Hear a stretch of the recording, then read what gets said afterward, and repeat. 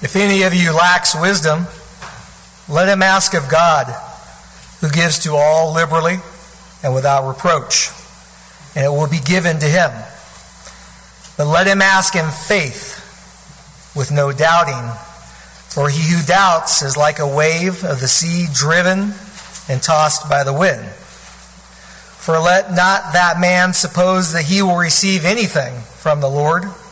He is a double-minded man, unstable in all his ways. So good to see everyone here this morning. We have several visitors with us. We're thankful that you're here in attendance with us this morning. And this is the time of our worship where we get to open God's Word and learn some lessons from that.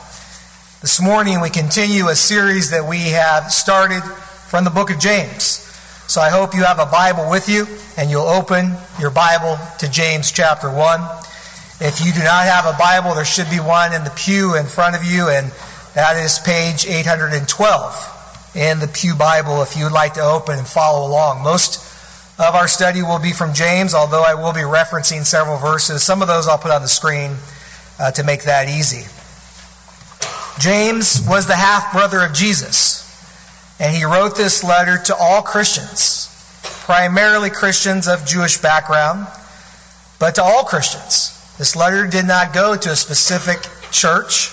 It went to all Christians in an effort that James wanted to encourage Christians on how they needed to live as disciples of Christ, and how, as Christians, they were striving to grow, to become perfect, to become complete, to become a mature Christian. And in our last lesson, James gave us something very specific that would help all of us become perfect and complete and mature. Trials. James 1 and verse 2. My brethren, count it all joy when you fall into various trials, knowing that the testing of your faith produces patience. But let patience have its perfect work, that you may be perfect and complete, lacking nothing. Trials. This is the testing of our faith, and this can help make us complete. And we talked in detail about what those trials might look like and what they might be. They could be things that we bring upon ourselves. They could be things that come from just living in the world. They could be things that God has put in our life. And we noted several examples in the Bible where God has always tested the faith of His people with trials. James says to count it all joy when you enter into those trials, and we pointed out that this does not mean that trials are going to be enjoyable. The word count it means to consider, to deem, to suppose, to think. And so when these difficult and challenging times come upon us, and they are hard, and they are painful, and even unbearable at times, we have to stop and consider and think, what is this trial doing for me? As hard as it is, it's a test of my faith, and it's an opportunity to make the right response. We are all going to face trials.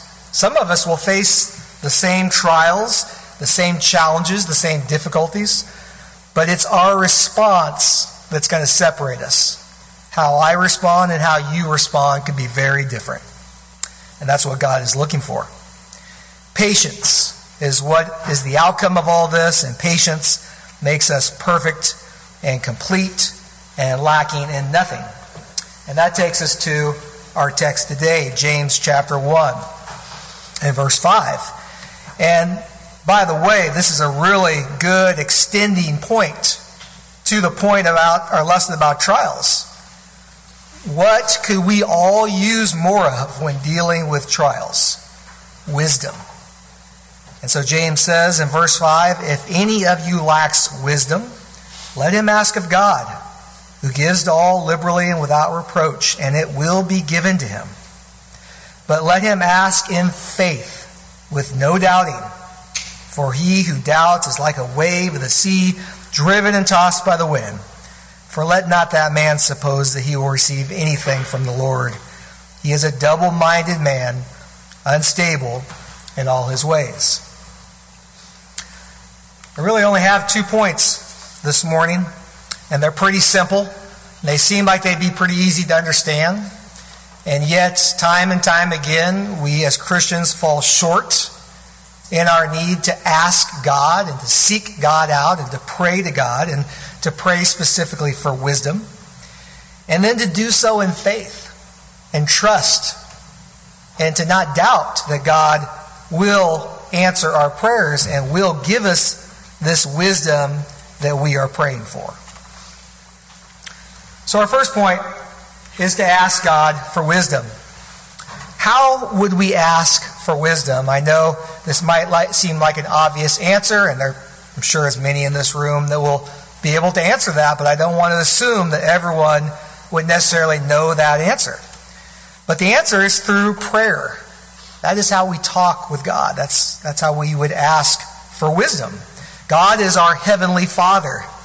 And just like an earthly father would communicate with his son or daughter, we have to have this communication, this ongoing relationship with God, our Father in heaven. And we do that the same way we do with one another, through hearing and listening and talking. We hear God by reading His Word and listening to the Bible. We talk to God and we ask things of God through prayer. So before we go any further, you have to have a strong prayer life and a relationship with God, daily listening and talking to God. In this specific text that James gives us, he is telling us to specifically ask God for wisdom, to pray, to ask God, our Father in heaven, to grant us wisdom. Well, he does say, if any of you lack wisdom. So if you've got plenty of wisdom, I guess you're excluded from this. But I'm pretty confident that we all lack wisdom, that we all could use more wisdom. And so all of us, every one of us, needs to be praying to God and asking for more wisdom. Why did James tell them this? They were Christians, remember? 19 times he references them as brethren. Why would we need to hear this? Well, maybe they were not, or we are not praying at all. Maybe we don't have a prayer relationship with God. Well, that's certainly a problem. Maybe our prayers are focused on things that we shouldn't be praying for. Or maybe even good things, but we're never focusing on our need for wisdom. And we don't maybe truly understand how valuable wisdom is. Even the world understands the value of wisdom. And so I have a couple of definitions on the screen in regards to knowledge and wisdom. And the world would certainly encourage you to gain knowledge and to gain wisdom, and that these are valuable things to you throughout your life and everything you do. Wisdom is the ability to discern, to use good sense, to use good judgment. And so how does that connect with knowledge? Well, knowledge is a knowing or understanding something. And we would typically gain knowledge through study and research of truth and facts and information. And many of us do that through education. We go to school, or our parents will teach us things. And sometimes we extend into college and trade schools and apprenticeships and different things to gain knowledge on a specific area. Well, wisdom is the ability to use that knowledge in a very intelligent way and to discern and to use good judgment and sense. And we often gain wisdom as we go through different experiences in our life. And so one can have knowledge and not have any wisdom. But when we add wisdom to our knowledge, that amplifies our knowledge. That strengthens our knowledge. That gives us the ability to use our knowledge in a way that we never could before. So now let's look at what the Bible tells us, some passages from the Bible, because certainly those are some good worldly definitions, but what does the Bible say about wisdom? And so let's start in Proverbs. Proverbs chapter 1, in verse 1. The Proverbs of Solomon, the son of David, king of Israel, and we're going to talk a little bit more about Solomon coming up. To know wisdom and instruction, to perceive the words of understanding, to receive instruction of wisdom, justice, judgment, and equity, to give prudence to the simple, to the young man knowledge and discretion. A wise man will hear and increase learning. A man of understanding will attain wise counsel. To understand a proverb, an enigma, the words of the wise and their riddles. Verse 7, the fear of the Lord is the beginning of knowledge, but fools despise wisdom and instruction. One chapter over in Proverbs chapter 2 and verse 6, it says, for the Lord gives wisdom. From his mouth come knowledge and understanding. So it starts, as we saw in Proverbs 1 and verse 7, with the fear of God, the respect for God and who he is. And we've made this point so many times in so many of the lessons that I have presented that it all begins with our understanding of who and what God is. That he is our creator. We owe him everything. We can never repay him for the things that he has done. That he is our judge. That every knee will bow. At some point, we will all stand before him in judgment. And once we have those things established and solidified in our mind, we will want to increase our knowledge and our wisdom. And we will want to engage in Bible study and a regular prayer life of asking God and seeking out God for help and wisdom. We have an example of a man in the Bible who asked God for wisdom, and God granted that to him and made him the wisest man ever to live. And that is who we just referenced in Proverbs 1:1, King Solomon. In 1 Kings chapter 3 and verse 5, we see that God came to Solomon in a dream by night, and he said to Solomon, ask, what shall I give you? Anything you want. God is giving him a question to ask of him, to grant him anything he likes. Now, we don't know the exact age of Solomon, and if you do a little digging and research on that, you'll find anywhere from 15 to 25, but he's probably in his early 20s, a fairly young man. And think about yourself when you were in your 20s, your early 20s, and if someone were to ask you, what do you want? I'll give it to you, whatever it is. I'm sure there's a lot of things that we would have asked for at that age that may not have been best for us. Well, what does Solomon ask for? Verse 6 of 1 Kings chapter 3. And Solomon said, you have shown great mercy to your servant David, my father, because he walked before you in truth, in righteousness, and in uprightness of heart with you. You have continued this great kindness for him, and you have given him a son to sit on the throne as it is this day. Now, O Lord my God, you have made your servant king instead of my father. But I am a little child. I do not know how to go out or come in. Obviously, he's not referencing his age. He's not a little child, but he's referencing his humility before God. That he doesn't know.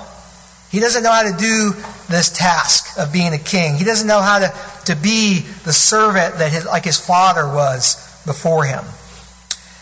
Verse 8, and your servant is in the midst of your people from whom you have chosen, a great people, too numerous to be numbered or counted. Verse 9, therefore, give to your servant an understanding heart to judge your people, that I may discern between good and evil. For who is able to judge this great people of yours? Here we see a man of great humility and makes a great request of God. When he could have asked for anything, he asked for wisdom. He asked for the ability to understand and to discern and to judge among these people. And God was very pleased with this. In fact, God even says, you could have asked anything. You could have asked for long life and riches and protection from your enemies, but you didn't ask any of these things. You asked for wisdom. And that pleased God. And God blessed him and granted him that great wisdom and plus much more. And so maybe our prayers should be more focused on asking God for wisdom and not other things that we may not need. But just because God gives you wisdom, as he did Solomon, we still have free will choice, and we still have to make the right choices. And most of us know the story of Solomon. And God even tells him in verse 14, after he blesses him with this great wisdom and these blessings, as long as you walk in my ways and keep my commandments, you'll be blessed. And Solomon did that for a time being. But sadly, he did not adhere to that his entire life. If you flip over a few chapters to 1 Kings chapter 11 and verse 1, it says, "But King Solomon loved many foreign women, the daughter of Pharaoh, women of the Moabites." Verse 2, "From the nations whom the Lord had said to the children of Israel, you shall not intermarry with them, nor they with you. Surely they will turn away your hearts after their gods." That was the warning that God gave his people. Do not intermarry with these nations. Why? Because they will turn your heart away from me and turn them towards other gods. And yet Solomon ignored that. The wisest man, again, he doesn't mean he always chose to use wisdom. And in this case, he did not. He ignored God's instruction. He married many of these women. And verse 4 says, "And for it was so when Solomon was old," what happened? Exactly what God said would happen. "That his wives turned his heart after other gods, and his heart was not loyal to the Lord his God." So it is important to note that as we ask for wisdom, and we pray for that, and we do so with faith, and God grants that wisdom to us, we still have a choice that we must make to use it in our lives. James gives some additional points about wisdom, so hopefully you kept a finger in the book of James and you're back there. Now in James chapter 3. Look at what he says about wisdom, starting in verse 13. James 3, verse 13. "Who is wise and understanding among you? Let him show by good conduct that his works are done in the meekness of wisdom. But if you have bitter envy and self-seeking in your hearts, do not boast and lie against the truth. This wisdom does not descend from above, but is earthly, sensual, demonic. For where envy and self-seeking exist, confusion and every evil thing are there. But the wisdom that is from above is first pure, then peaceable, gentle, willing to yield, full of mercy and good fruits, without partiality and without hypocrisy. Now the fruit of righteousness is sown in peace by those who make peace." When I read that, it seems that Solomon gave in to that earthly wisdom, that self-seeking wisdom, wanting to do things for himself. He ignored the commands of God and did what he wanted for himself. James says that you are able to see someone who has wisdom. How? By their conduct. How they live every day. As Jesus says, by their fruits you will know them. And the same is true with wisdom. We can evaluate how people live. We can see wisdom being carried out in their everyday life. And then James clarifies that there are two types of wisdom: a wisdom that is earthly and a wisdom that is from above. This earthly wisdom is self-seeking and full of envy and evil. But the wisdom from above, what a definition that he gives, is peaceable, gentle, willing to yield, full of mercy, good fruits, No partiality, no favoritism, no hypocrisy. This is why James tells us, ask God for wisdom. This definition, this description of wisdom from above is a description of Christ and how He lived, who we're striving to be like, how we are focused on our relationships with our brethren and with those of the world, and how we're striving to live gentle, peaceful lives and be merciful and do good works to others. Willing to yield. That was one that really caught my attention. That it's not about me. It's not about me getting the way I want. I'm willing to yield to the need of others. Taking all this instruction and knowledge from God and using it in an intelligent way with discernment and understanding. That is the wisdom that we are asking God for.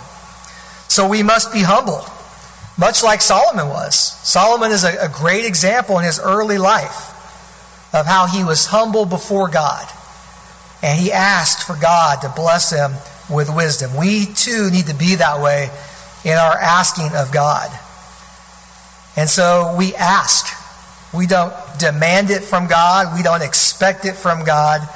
We come with humble hearts, praying and hoping that God will grant us wisdom. And I think it's also important to point out the asking of God. That might seem like a simple point, but so much in our lives, where do we reach out to? Who do we seek when we're looking for wisdom and answers? How often can we find ourselves going to a man, going to a book, going online to YouTube videos and Googling different things? And certainly there's a place for some of those things, but when we're talking about wisdom from above, there's only one person we can ask, and that is God.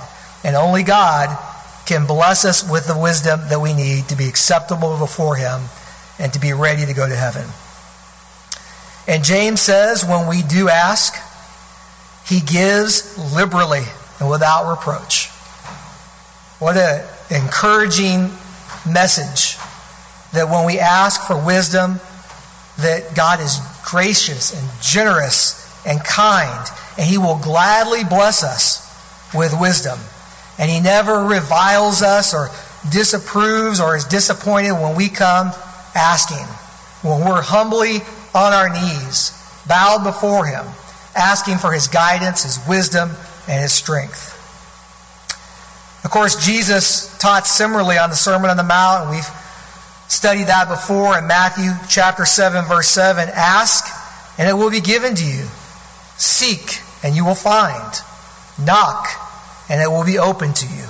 For everyone who asks receives, and he who seeks finds, and to him who knocks it will be opened. Our second point is that asking is not enough, but we must make sure that we are asking in faith, with no doubting.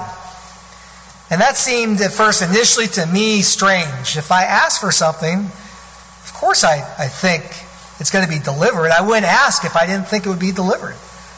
But James makes it clear that we can ask, and we can do so with no faith, or we could do so doubting that God might actually answer our request.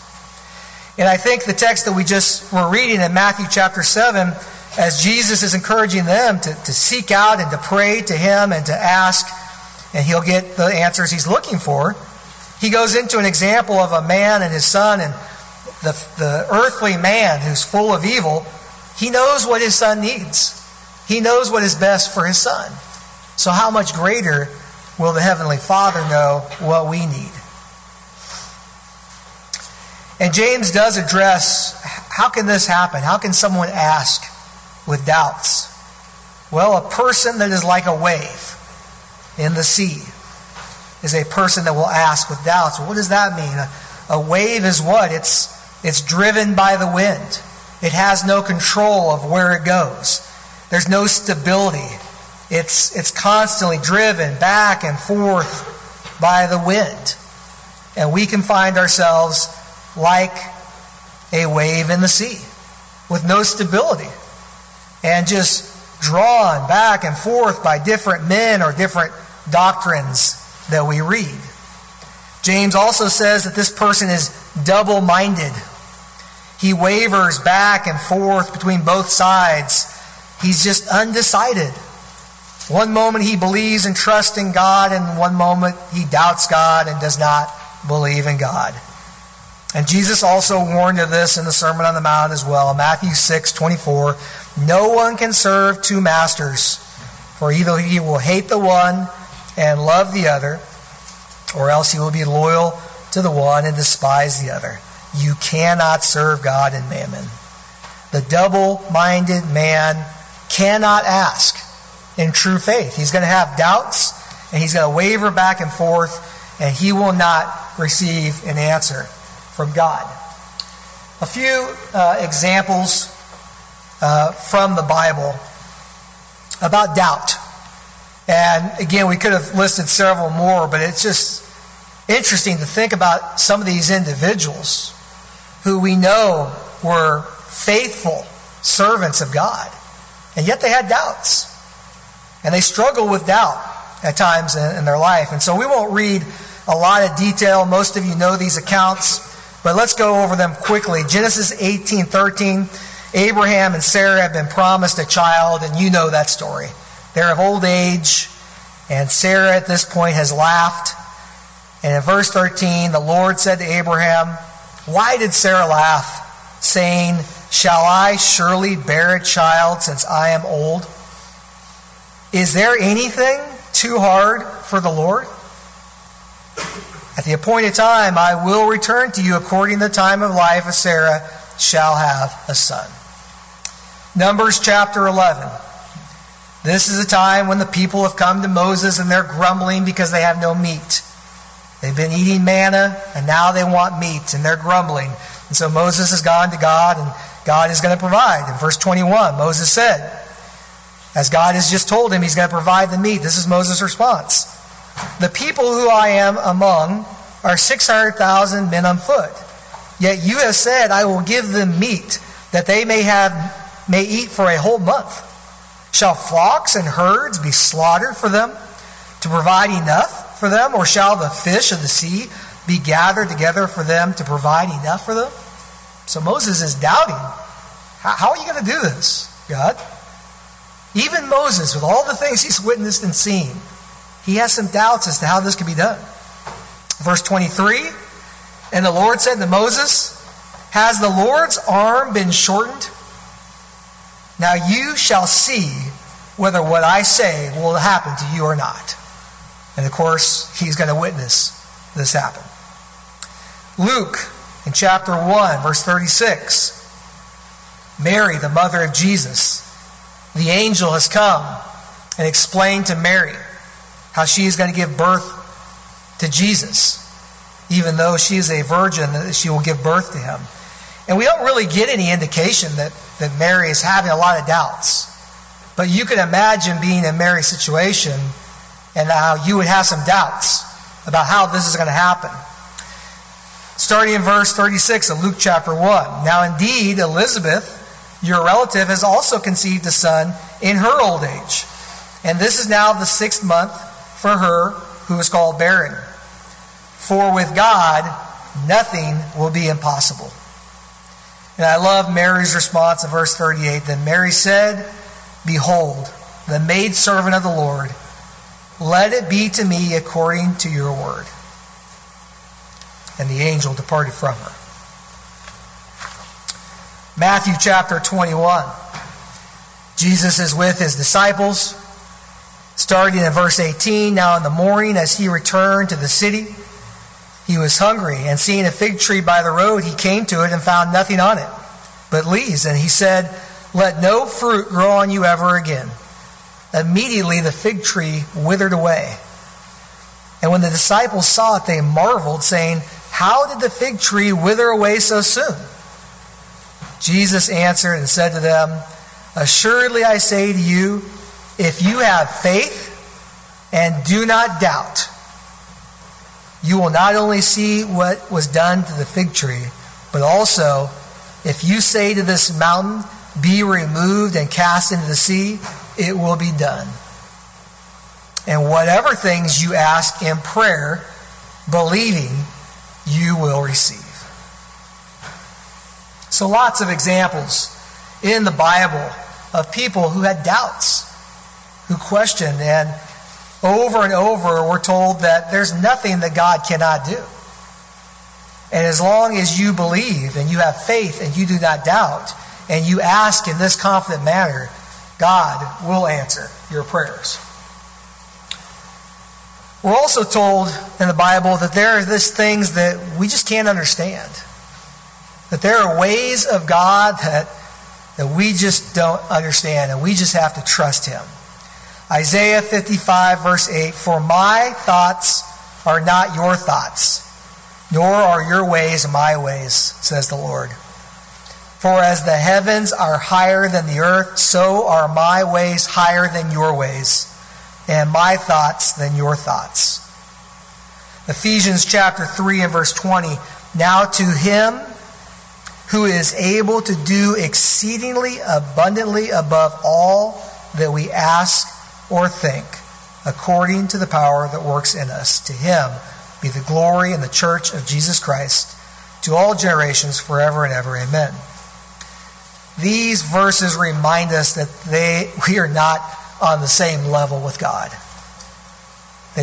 And just because we don't understand something as to how it works or how it's going to work out, we can still have trust. We can still remove doubts.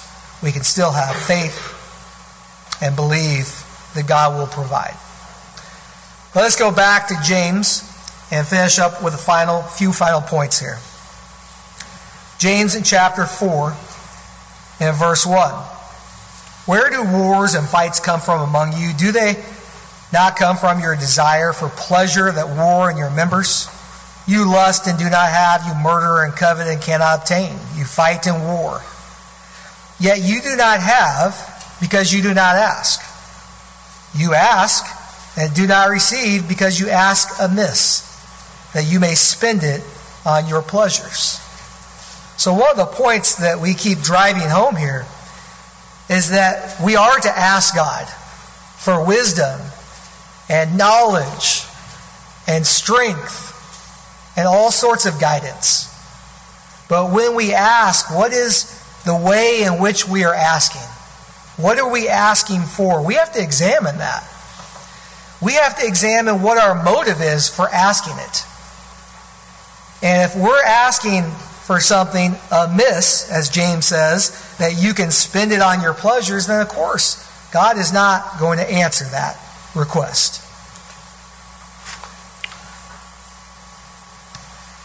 James gives us a really great way to overcome being double-minded, as he talked about at the beginning, the double-minded man, the unstable man who won't get his prayers answered. James chapter 4 still in verse 7. Therefore submit to God, resist the devil, and he will flee from you. Verse 8. Draw near to God, and he will draw near to you. Cleanse your hands, you sinners. Purify your hearts, you double-minded. Lament and mourn and weep. Let your laughter be turned to mourning and your joy to gloom. Humble yourselves in the sight of the Lord, and He will lift you up. What a great verse for us all to meditate on this week. Draw near to God. Mourn.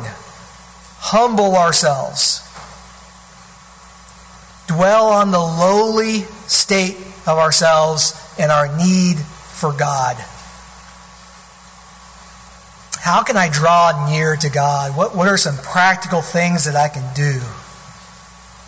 Maybe I could listen to the Bible or listen to a lesson as I'm exercising and walking on the treadmill, or as I'm driving in my car to work. Instead of listening to a talk show or music, maybe I can listen to the Bible.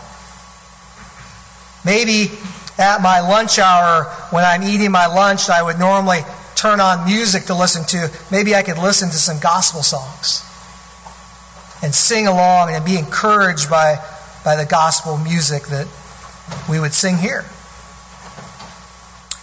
Maybe I could seek out someone who's in need. Show mercy. Do a good deed.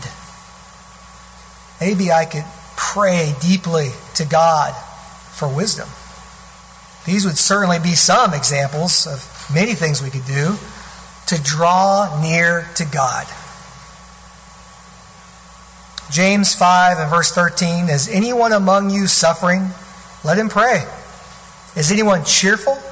Let him sing psalms. Is there anyone among you sick?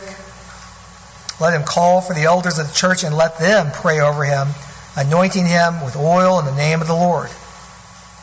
And the prayer of faith will save the sick, and the Lord will raise him up. And if he has committed sins, he will be forgiven. Confess your trespasses to one another. Pray for one another that you may be healed. The effective, fervent prayer of a righteous man avails much. Let's conclude this morning by turning to Matthew chapter 14 and looking at the example of Peter and the doubts that Peter had. Matthew 14, starting in verse 28. This is where they see Jesus walking on the water. Peter answered him and said, Lord, if it is you, command to me to come to you on the water. Verse 29, so Jesus said, come. And when Peter had come down out of the boat, he walked on the water to go to Jesus. But when he saw the wind was boisterous, he was afraid, and beginning to sink, he cried out, saying, Lord, save me. And immediately Jesus stretched out his hand and caught him and said to him, O you of little faith, why did you doubt? And when they got into the boat, the wind ceased. Then those who were in the boat came and worshipped him, saying, Truly, you are the Son of God. Jesus tells us why Peter began to sink. Because he lacked faith and he doubted. The text tells us that it was the boisterous wind, the storm, that caused Peter to doubt and to lose faith. And like Peter, we might ask God for something. But if those boisterous winds and storms cause us to lose faith and doubt, we too will sink. But thanks be to God that we can call out to him and ask him to save us. And he'll reach out and he'll save us.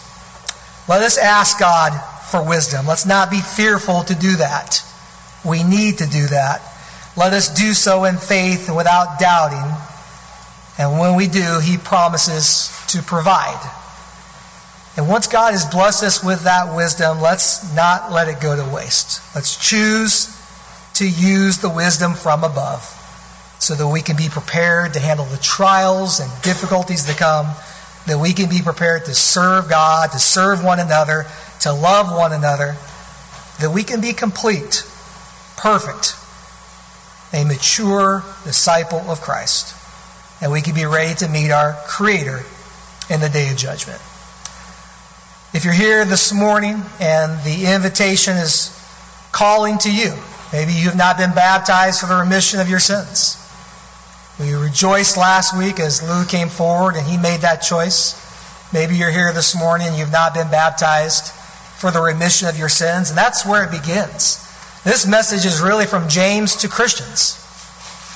But once you become a Christian, the beautiful avenue of talking to God and hearing God through the study of his word will allow you to grow and increase your faith and be the disciple that he wants you to be. If you're here this morning, you're subject to the invitation of Jesus Christ, or you just need the prayers, as we talked about in James. Maybe you need to confess some prayers and some trespasses, and you need the prayers of the congregation. Whatever we can do to help you in your walk If you'll come forward now as we stand and sing.